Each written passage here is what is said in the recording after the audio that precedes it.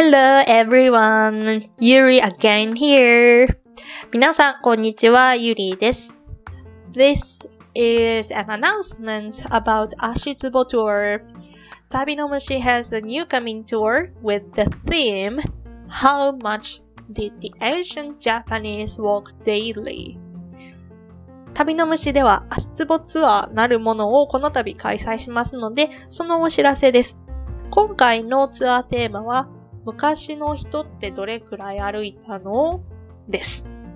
Happily or unhappily, we won't walk the same distance as they did in the past on the day, but I mean the guide, will inspire your imagination and let's think of the life of them together. さすがにですね、ツアー中に昔の人たちが歩いたのと全く同じ距離を歩くということはしませんが、ガイド、つまり私ですね、がお話で皆さんの想像力を刺激させていただきまして、一緒に昔の日本人の生活に思いを馳せるということをしようと思っています。We can easily imagine that we might be tired, but don't worry.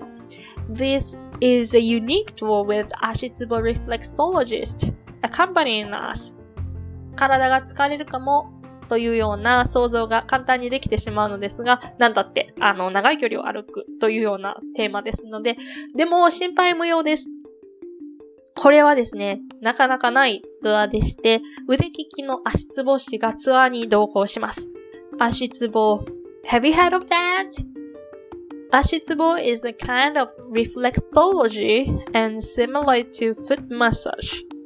But the biggest difference between the normal massages and this Ashitsubo is that it has a theory which part of the body should be pressed by a finger or sometimes fingers to stimulate certain parts of organs.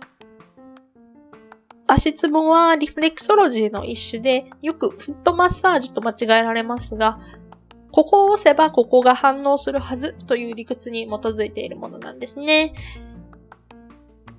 By this method, your body is adjusted to the best condition. そうやって体を整えていく手法です。And plus, you can try Japanese public bath, 銭湯 during the tour.ツアーの途中では銭湯で体をほぐすこともしていただけます。